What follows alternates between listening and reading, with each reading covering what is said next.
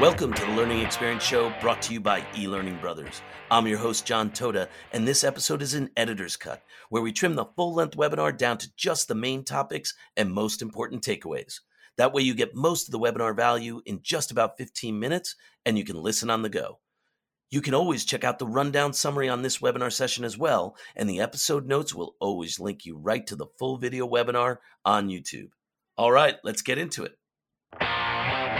I've actually been in the training and development field since '98 and have over 20 years actually in the distance learning field. It has been amazing to see the changes in the development and really how it has evolved. As learning developers, obviously we work very hard to develop interesting, educating, and hopefully very engaging courses. And since we work so hard at developing our content, our goal should be to enhance the quality of learning and meet the learning style of as many people as possible. Now, learning styles, when we say that term, most often people think of that as visual, auditory, kinesthetic, or physical, and those are very important. But I want to challenge all of us that we need to think about so much more. If we are to ensure knowledge is delivered clearly, concisely to, and for everyone, we need to develop our courses to meet the needs of all of our learners by ensuring that our courses are accessible by people with limitations or disabilities. And again, you work hard on your e-learning content. Don't you want as many people as possible to actually learn from it? So today, we're going to talk about understanding inclusivity and accessibility, why it matters, why is it important. We're going to show some examples. We're going to look at some tools and checklists. When we think about this, though, the surge in popularity of these terms, inclusive and accessibility, recently really seems to have resulted in a blurring of the boundaries and confusion around really what each of them means. And I often see these terms used interchangeably and have fielded questions from clients and other designers alike about whether or not they are, in fact, the same thing. So when we think about inclusivity and accessibility, at its simplest, inclusivity is a practice or policy of including people who might otherwise be excluded or marginalized, such as those who have physical or mental disabilities, members of minority groups. It requires a greater understanding and empathy and asks that you put yourself in someone else's shoes. So inclusive design isn't concerned with logistics of whether everyone can use it, but whether everybody wants to use it and ultimately whether they feel safe in using it, while accessible design ensures that everyone can hear, read, and or see your message. Basically, they can take your course. The first thing we all have to realize is that every learner is different, whether they are different ages, races, or genders, whether they have specific content accessibility needs, pre-existing knowledge about your training content, or no experience at all. Every learner comes to your training with a different background and with different expectations. Now, hopefully, we all agree that every learner deserves an opportunity to have access to knowledge. That's, again, why we're here. And it's up to all of us, whether we're in HR, training and development, e-learning professionals, whatever it may be, to know how to effectively deliver that content. Technology, love it. It's really good, and it brings the world together in many ways and enables content delivery on a broad scale. But there's still some challenges to creating inclusive and accessible content. They're so important that studies actually show that you'll have more sales, increase awareness of your brand, you'll have retention of skilled employees. It also lowers the recruitment cost because you've got lower turnover. You attract new employees, improve staff morale, greater engagement, all these things that we want within our companies. Now, I'm probably in a bit of a silo as I create a lot of accessibility courses and try to be as active as I can in the accessibility world. But from an e-learning software trainer, we are seeing more developers wanting to learn how to develop for accessibility and an increased awareness and interest in things like our Lectora Accessibility User Group, which we'll talk about again at the end of the session, and the Lectora accessibility training courses. Now, diversity in the workplace actually was a much debated topic as far back as World War II. It was around this time that many women entered the employment to cover the major workforce shortages due to men carrying out their military services. Now, note a lot of the following decades saw women opportunities for employment severely curtail. In 1948, Truman signed an executive order which was the first legal move to desegregate the U.S. Army, which until that point had actually been, for the most part, segregated based on ethnicity. But now here we are, 74 years later, and while diversity and inclusion of people with disabilities and people that are just different than us possibly in the workplace has come on in leaps and bounds, we all know the work isn't done yet. According to Forbes magazine, job postings for a chief diversity officer, referred to as the CDO, has risen 35% in the last 2 years, with many businesses publishing a diversity report. So diversity is a key aspect of that recruitment and talent acquisition. It needs to continue on in the training world, and not just that once a year diversity training. It needs to be included in all of our training and how we develop. In the United States, approximately 20% of Americans have at least one disability. And I think that number is going to increase completely, because I've never really thought I am dyslexic. So I had some special ed classes when I was younger, great tutors, and I've worn glasses all my life. I've never considered that a disability until some recent stuff. And it's like, I guess I do identify that way. And that's something to be aware of. So I think we're going to see that number increase. Many adults may start to have problems seeing clearly at close distances, especially when reading and working on a computer. And again, I think those numbers are also going to increase because we've got kids starting to look at electronics and stuff a lot younger. So they're not hearing, don't sit so close to the TV like we did when we were kids. Step away from the computer. This is a very common problem that adults develop between the ages of 41 and 60, and this normal change in the eyes focusing will continue to progress over time. So when we think about accessibility, what is it that we're meaning? Accessibility concerns the structures really in that container that holds your information. It's the channels that carry your training courses and the way your information is actually formatted and presented. We see on here, it's WCAG, the Web Content Accessibility Guidelines, or WCAG. This is developed by the World Wide Web Consortium, or W3C. They develop the web standards such as HTML, CSS, and they develop our Web Content Accessibility Guidelines, or WCAG, which are the global set of guidelines followed around the world. These WCAG documents explain how to make web content more accessible to people with these disabilities. Now, some people wonder, I'm not developing web stuff, I'm developing training. Well, within training and development, Section 508 is the actual set of the 50 guidelines we reference based upon WCAG.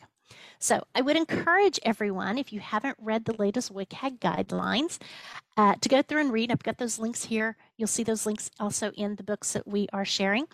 And if you haven't already, they provide a really solid foundational understanding of a lot of the key concepts behind designing with accessibility in mind. The other thing you need to do is know your audience. Accessibility is based on a set of guidelines, but each individual organization must determine which level they need to comply with. To do this, an audience analysis needs to be performed to understand who your accessible learners are and what specific requirements they have. Even when my clients say they don't need accessibility, I pretty much do level A. And we can see on here, I've got A, AA, and AAA. And as a best practice, A is the lowest. It sets the minimum level of accessibility primarily for visual and hearing limitations and does not achieve really broad accessibility for many situations. If your course meets level A, the majority of users will be able to use the course. When you conform to the higher level, so let's say AA, that also means that you're meeting the lower A, which is mid-range. And by conforming to AA, a course meets obviously A and AA standards. AAA is the highest. According to W3Org website, it really is not recommended that AAA conformance be required as a general policy for entire sites because it's not possible to satisfy all level AAA success criteria for some content. So again, that you really need to get to know your audience. Okay. Then we need to think about, what are we talking about here? We'll address this a little bit. We're talking about visual, which would include blindness, low vision, color blindness, glaucoma, farsightedness, nearsightedness, and astigmatism, or some of us have all of that depending on which eyeball it's in. It also includes hearing, not just deafness, but hard of hearing and hearing loss. Our motor, which references those physical impairments, has e-learning developers. We are concerned with dexterity issues, especially with this, the mouse, the keyboard. This could be things that could be loss or damage of limbs, arthritis, paralysis, multiple sclerosis, Parkinson's, cerebral palsy, and so forth. And then our cognitive, which takes us to those learning difficulties. It could include things like Down syndrome, in addition to neurodiverse conditions such as dyslexia, ADHD, mental health like anxiety, attention deficit, vision, all of those things are included. So now that you have a little bit more knowledge about accessibility, okay, I've hopefully really broadened that for you. When you think about what accessibility means within your company, we need to think about not only age-related, but also situational or temporary impairments, such as an accident with a broken arm or hearing or vision loss. But what happens when your best IT specialist breaks their right arm and they're right-handed, or has a weekend warrior, they sprain their wrist? What do you do? Previously, you'd send them to training, but now training is all online. They can sit in front of the thing, but they can't use the mouse. So are your courses, are they developed to where they are keyboard accessible and they can tap through them? Okay. Do you have that in mind? Or maybe you work for a place that nobody ever gets hurt. Yeah, we probably don't. So it's a lot to think about and really something we all should consider. But POUR is an acronym for 4 high-level principles that describe this functional accessibility. In addition to websites, most other information technology can be made accessible by applying the POUR. And basically, when the upgrades back in 2008 when the guidelines were upgraded to version 2.1, they grouped the initial 14 guidelines into these 4 principles. The first one is perceivable. This means that the user must be able to take in the content in one way or another. It cannot be invisible to all senses. So let's say you have some text and there are important words highlighted in a different color, but the learner can't distinguish between the colors. The learner would actually be missing critical information, thus your content isn't perceivable. Or maybe there's an image the student can't see and there isn't any text or alt text, which we'll talk about, giving a description for the assistive technology, often a screen reader, to read. Now, this could also be things like the buttons are large enough to get their cursor on if using a mouse, or the content maybe shouldn't move too fast with a method maybe to control that pace. Whether it be navigating to another page or completing the interactivity, the interface cannot require an interaction that the user just can't do. The learner knows that by selecting a certain icon or button, that specific result will occur. And last but not least, robust. This means as technology and devices evolve, as it will, content should remain available to the users. Now, the first 3 principles, the POU, those focus on the end user, and the last one focuses on the technology that delivers the content to the end user.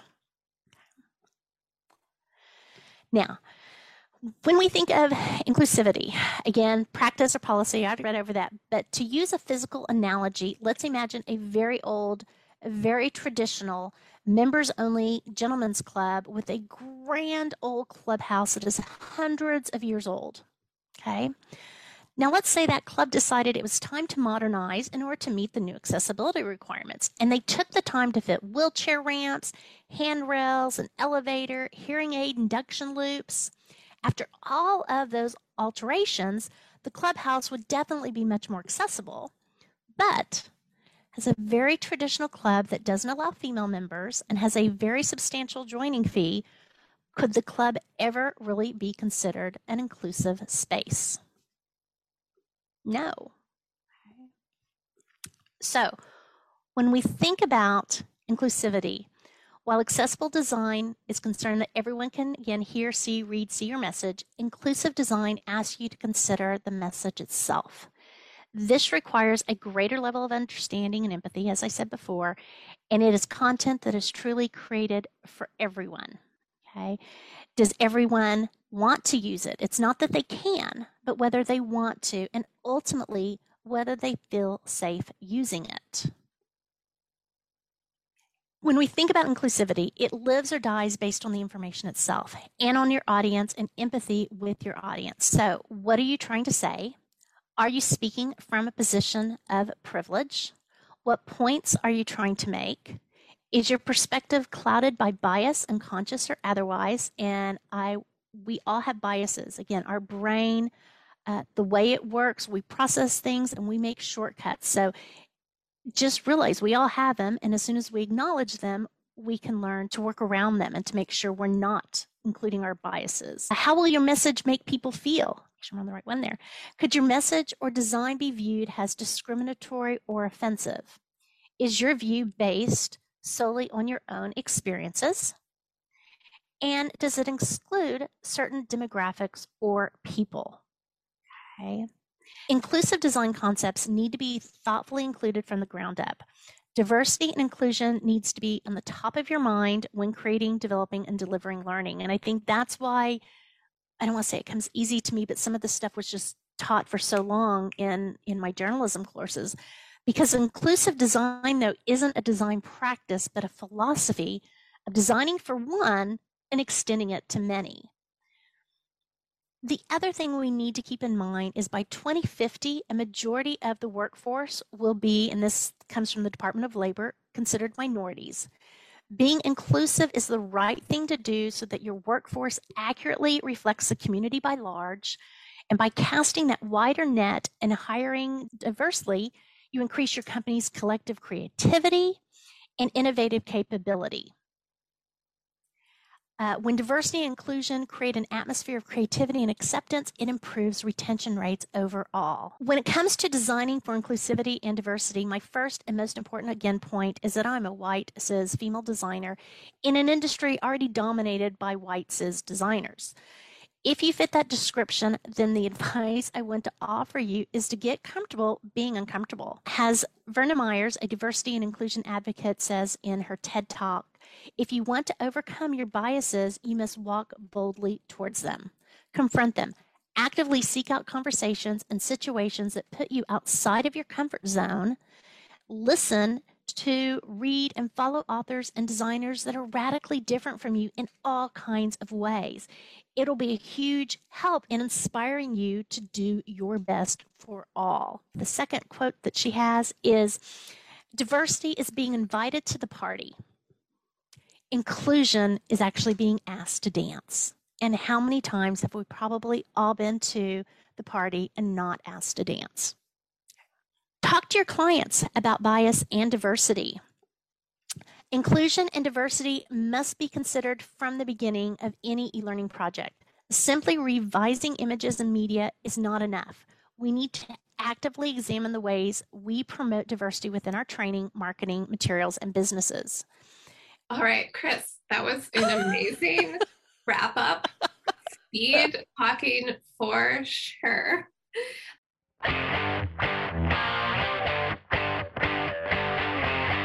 And that wraps up our editor's cut of this webinar session. Remember, if you liked what you heard here, you can just go to the episode notes below and click through to the full-length video recording of this webinar session on our YouTube page. And until our next episode, keep on rocking your learning.